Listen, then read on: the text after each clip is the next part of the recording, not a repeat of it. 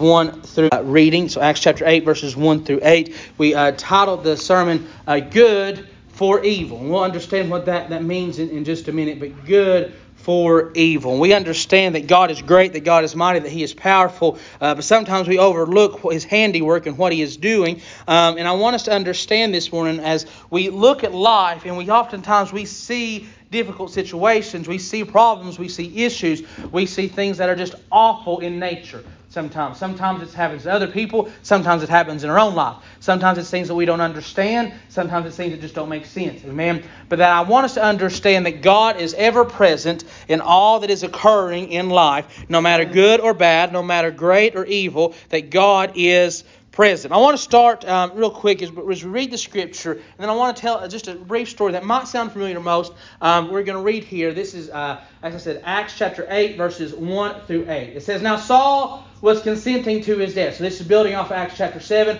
where Stephen was being stoned, right? Now Saul was consenting to his death. And at that time, a great persecution arose against the church, which was at Jerusalem, and they were all scattered throughout the regions of Judea and Samaria, except the apostles. And devout men carried Stephen to his burial and made great lamentation over him. As for Saul, he made havoc of the church, entering every house and dragging off men and women, committing them to prison. Therefore those who were scattered went everywhere, preaching the word. Then Philip went down to the city of Samaria and preached Christ to them, and the multitudes with one accord heeded the things spoken by Philip, hearing and seeing the miracles which he did. For unclean spirits, crying with a loud voice, came out of many who were possessed, and many who were paralyzed and lame were healed. And there was a great joy in that city. Acts chapter 8, verse 1 through 8. Let me start with a quick story. In January 8th, in 1956, so a long time ago for some of us, not so long ago for some of you guys, there was five missionaries went down to Ecuador, flew down to Ecuador. And they had no less got off of their plane as they went to do mission work to the Auca tribe, I believe is what it was. They no less got off the plane than they were captured and killed because of what they had came to do. And in that time, in the realm of missionaries and in religion and Christianity and things, it was a big deal, right?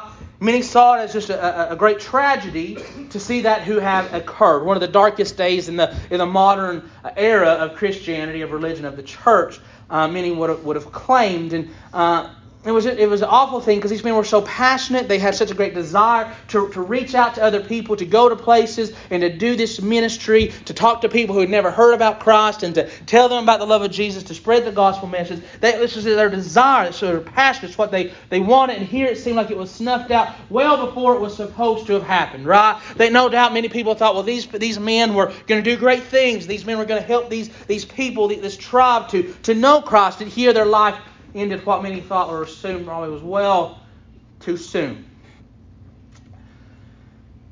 And that may have seemed the case in the moment. This tragic thing, what was its meaning? What was its purpose? Why did this have to occur? What can come of this persecution that these men faced and perished in?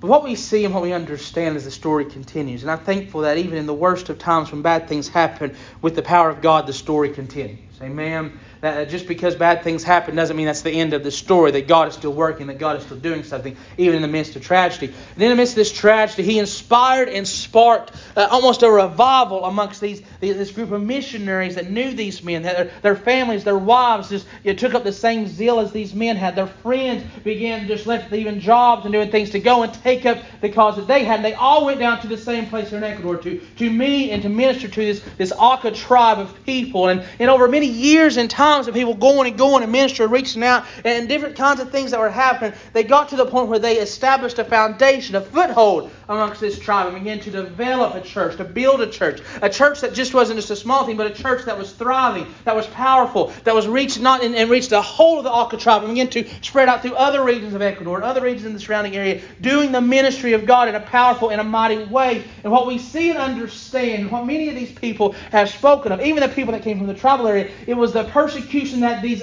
first 5 men went through that inspired others to step out and to do the work of God. It was the persecution that they went through and then others stepping right up into it again to see and face the same assured death, they thought, that these tribal people were moved and shaken at the audacity of what these men were doing.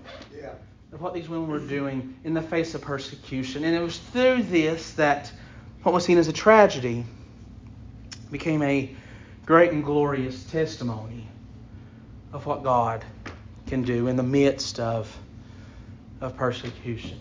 Thus the good for evil.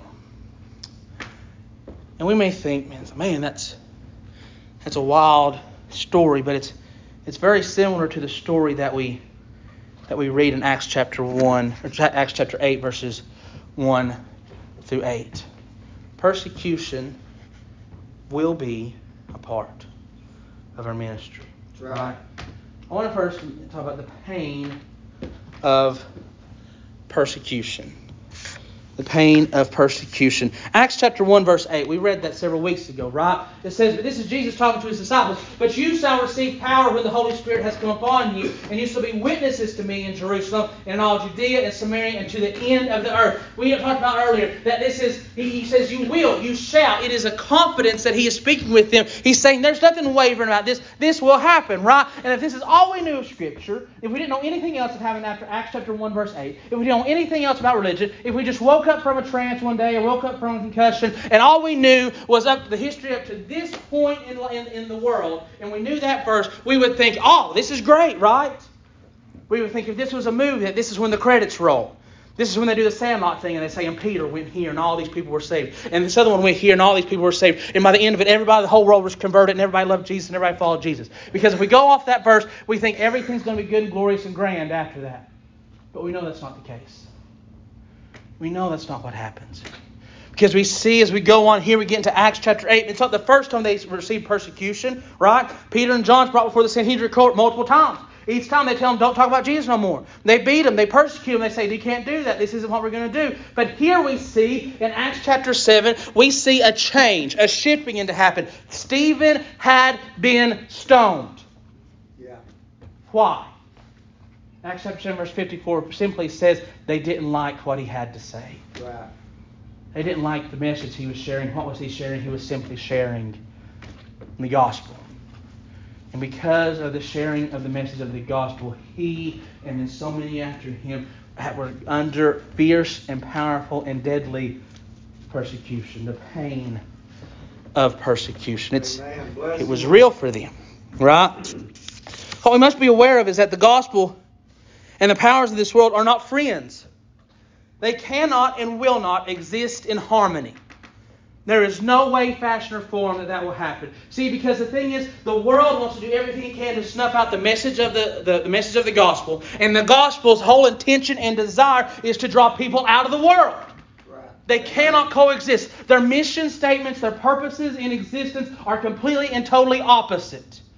Thus, there will always be warfare and conflict and confusion between the two. Amen? Just like oil and vinegar, you can see very clearly they can be in the same place. They're both in the same atmosphere here, right? In the very communities that we live in. There is the gospel and there is the carnal. There is flesh and there is salvation. There is death and there is life. But they do not and cannot and will not mix.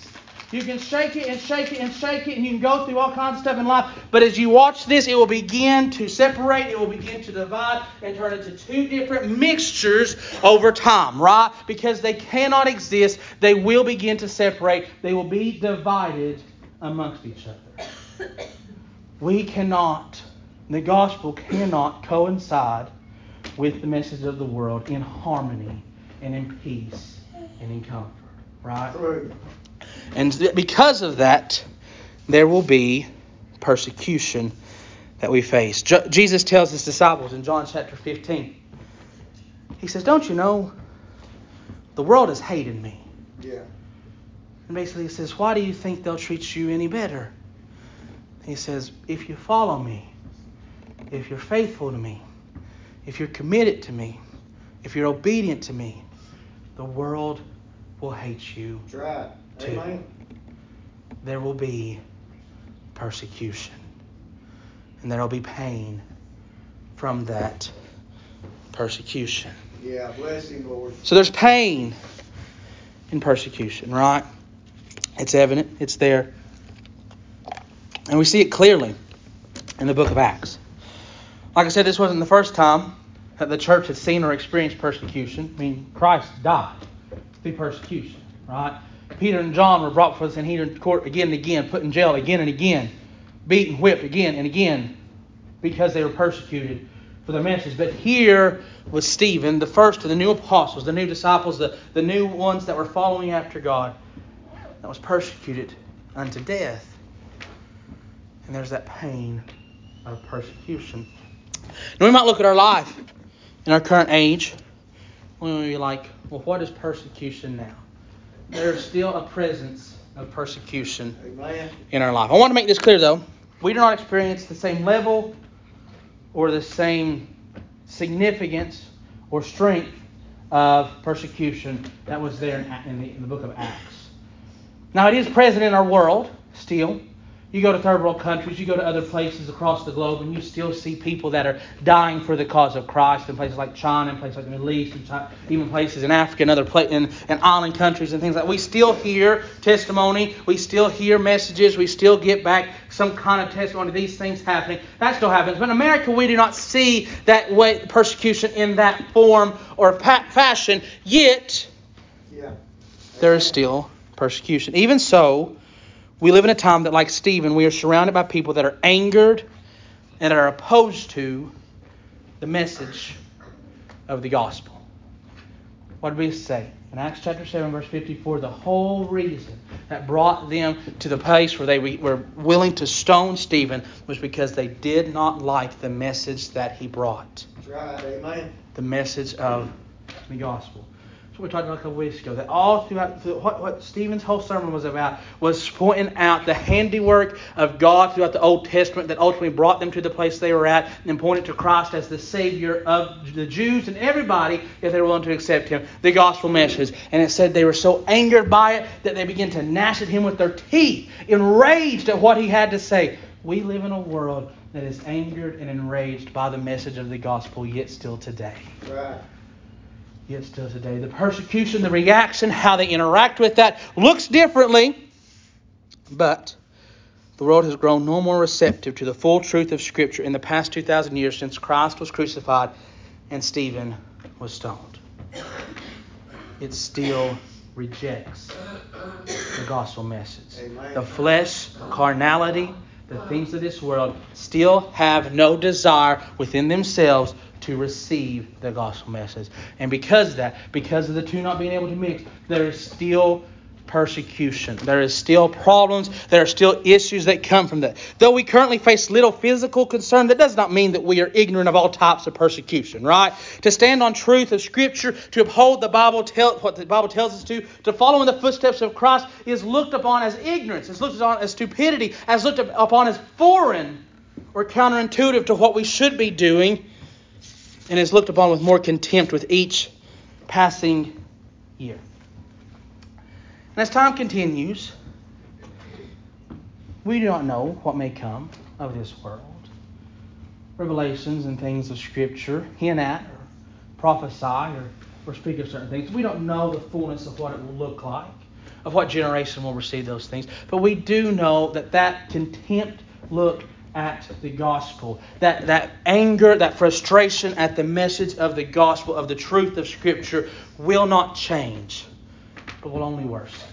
Right. And that's the persecution that is laid ahead of us to deal with, to overcome, to come to bear with. Amen. But I'm glad to say that there is a purpose of persecution. The purpose of persecution. I know it can be hard to understand the ways of God. I mean, sometimes we won't. The Bible says His ways and His thoughts are much higher than our ways and our thoughts. And I believe it's 1 Corinthians chapter 13 that speaks to the fact that it says, now, currently, we see through a glass darkly, but one day we will see face to face. We don't always understand what is currently going on or what God's handiwork is leading us to. All is not always clear. However, we can look to this scripture to recognize that God is working even in the midst of persecution. Can we look at Acts chapter 1, verse 8 again? Bless you, Lord. And we're going to show why this is so important. Understand, this is what he says before he leaves. This is one of the last things he tells his people.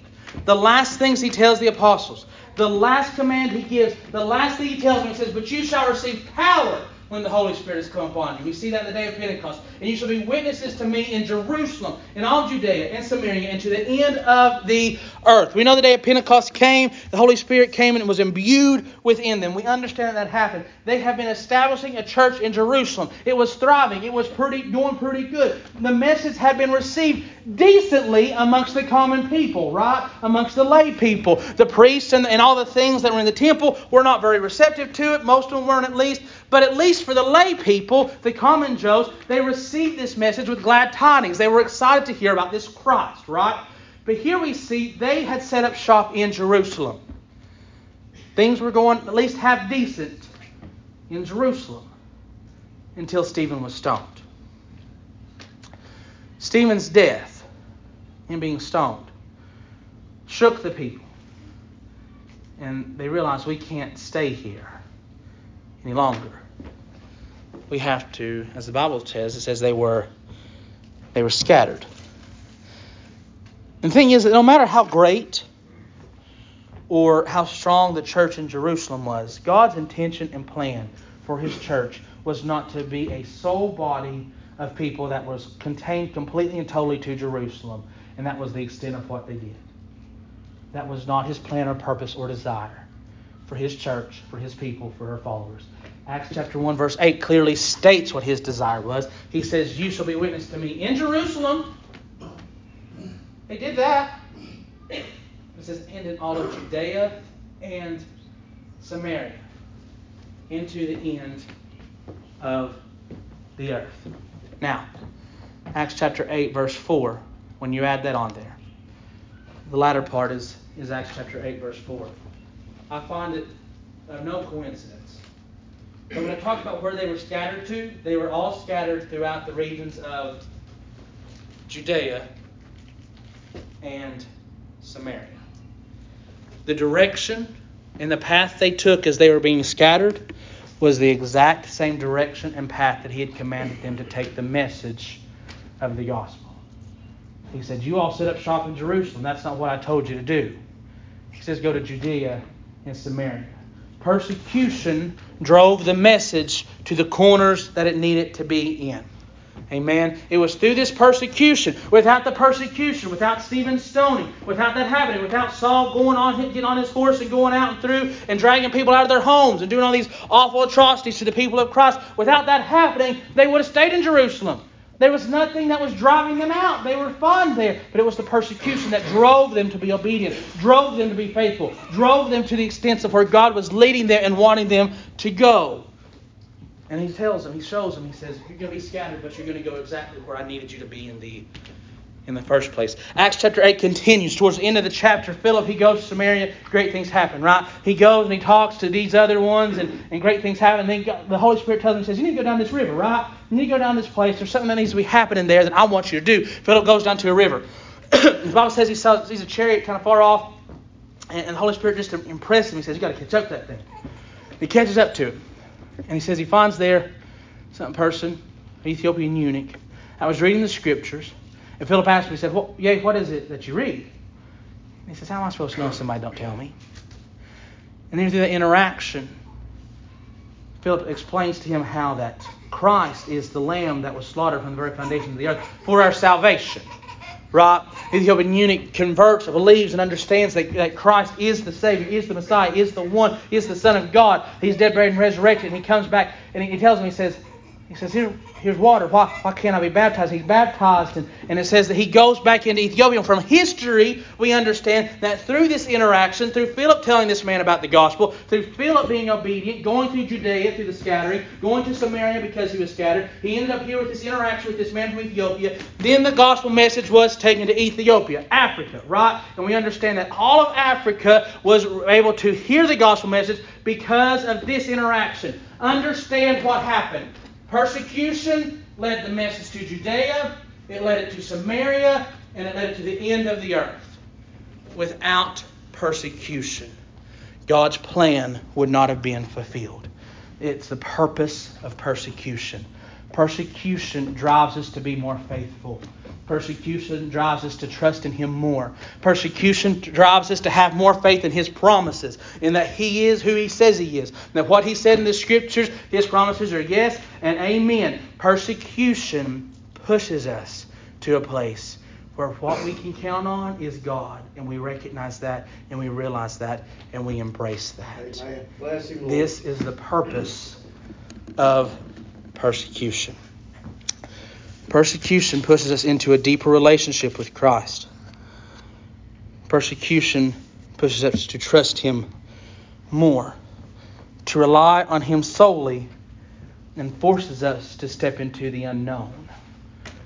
Because let's be honest, if we aren't forced to do something, we aren't going to do it. Funny kind of example. You grew up all your life. You turn 18, and Mommy and Dad's still going to take care of everything and provide house and home and give you all the food and let you just do whatever you want to. Not many of us are going to want to move out, are we? It's until the rubber meets the road and we're forced to have to do something different that we sometimes have to go through that to step out into the unknown. If I come to church and just do church on some Sundays and just have things go my way, and every time I talk about Christ, I'm applauded and I'm celebrated and lifted up and glorified, and everybody views me as a hero, and all that goes great, then guess what? I'm not ever going to step out into the unknown. If I always get what I want, and no matter what goes on, everything just falls in my lap, and I never have to trust in the Lord, and I never have to seek on Him, I never have to pray to Him, I never have to talk to Him, I never have to depend on Him to provide for me, guess what? I'm not going to go deeper with Him. Persecution forces me into a deeper relationship with Christ. Persecution forces me to trust in Him more, to believe in Him greater, to have more faith in His promises. It's the purpose of persecution. There was a pastor one time, and we'll close with this. There was a pastor one time, they were supporting missionaries that were doing work over in China, in some of their secret churches. They in China, my understanding is they can't do really any ministry outward, just out in the open, because of just how strenuous the persecution is on Christians in that area of the world. But they were part of a underground church kind of movement, and they'd come back to this America, I don't know what area, but to America, to kind of talk about some things that had been happening with small groups of people that were sending support.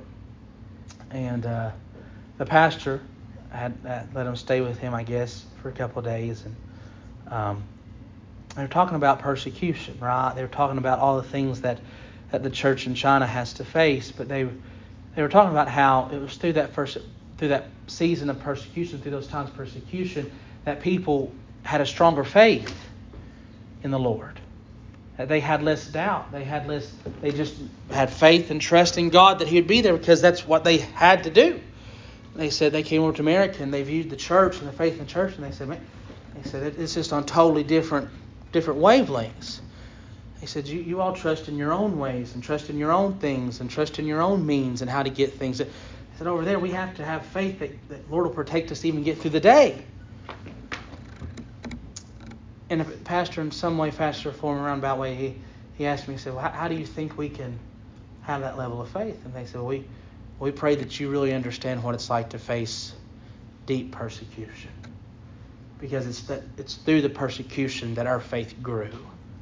And we see that here in Acts chapter 8, that it's through the persecution that the world tried to use to conquer the people, to overcome them, to put them down, to snuff them out, that it was that very thing that drove the growth and the strength and the faith of those early believers to go into Judea and Samaria and to the ends of the earth with the message of the gospel, to be a witness of Christ. And we say all that to say this. You're going to look at your life sometimes, and you're going to look at seasons. There's going to be times things don't go your way. There's going to be times that you feel attacked and bombarded on every side. And you might not be facing persecution from a physical body. Ephesians tells us that. He says we don't fight against flesh. We fight against principalities and powers of the air. We face against these rulers of darkness and all these things in high places. That's what we war against. These things of the enemy. You might not face persecution at your job. You might not face persecution wherever it may be. But you're going to face attacks from the enemy. You're going to be battled. You're going to be war scarred. And you're going to go through difficult times. But I want you to understand that even in the midst of that God is working on something beyond our imagination. The Bible tells us in one place, He says, He worketh all things for the good of those that love God and are called according to His purposes. And they didn't see the purpose when the persecution started. When Stephen was stoned and they sat in whatever corners and tried to watch or tried to get a peek to see what was going to happen. When tale came back to the main body that Stephen had been stoned and was dead now, they didn't see the purpose of it. But there was purpose in the persecution. There was purpose in the pain, purpose in the suffering, purpose in what they had to face. And ultimately the message of Christ was spread in a way that it never would have without the introduction of the persecution that they faced. Amen. Purpose in the persecution. Amen. Purpose in your pain, purpose in your suffering, purpose in what you're going through. If it gets you to depend more on God, then it's done a great thing in your life. If it's made you trust in Him more, it's done a great thing in your life. If it's got you just a little bit closer to Him, then it's done a great thing in your life. There is purpose for what you go through. Amen. There is purpose for what we face. Right. We might not see it in this life. Stephen didn't know. Stephen didn't know that his persecution, his stoning would end up being the catalyst that drove the people to scatter and actually do the work that God had called them to do in a greater way than he could have ever imagined himself. He didn't know that. But there is purpose in that. Amen. We might not know it on this life. We might not know it in this time while we're here. But there is purpose in what we face. Amen.